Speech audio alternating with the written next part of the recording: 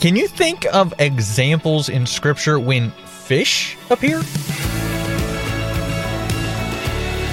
Hey there, Andrew here, and this is Unlocked, your daily key to open up your heart to God. Do you like fishing? I, to be honest with you, haven't been fishing in years, although I do remember enjoying it when I was younger. Here in North Carolina is a pretty good place to do it, too, from what I understand, so I might have to try it soon. But anyhow, if you're wondering what all this fish talk has to do with our devotion today, stick around and find out. It was written by Christine Collier and is called Fish. Fish. These fin creatures have played an important role in Christian history because Jesus used them throughout his ministry to point to the good news of his kingdom. For example, Jesus used fish when he first called some of his disciples. Some of them were fishermen by trade, so he gave them a new job. In Mark chapter 1, fishers of men.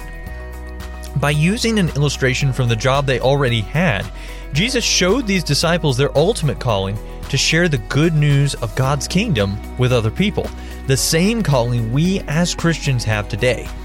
Also, on more than one occasion, Jesus fed thousands of hungry people with just some fish and loaves of bread. In fact, the only miracle recorded in all four Gospels is when Jesus fed over 5,000 people with only 5 loaves, and you guessed it, 2 fish. This type of miracle was so important because it showed Jesus is the Savior and provider. These examples only scratch the surface, though, of how Jesus used fish to point to the gospel during his 3-year ministry.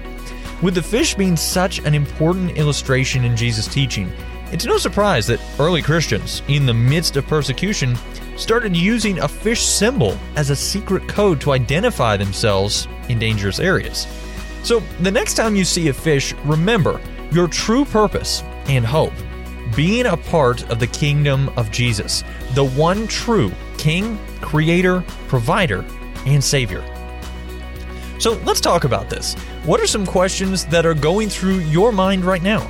Can you think of some examples in Scripture where fish appear? In those passages, how does God use fish to point us to the truth? As you and I can read in Mark chapter 1, verse 17, "Then Jesus said to them, 'Follow me, and I will make you fishers of men.'"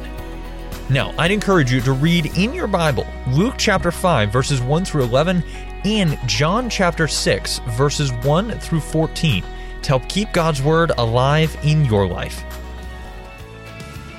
Unlocked is a service of Keys for Kids Ministries, and it's listener-supported.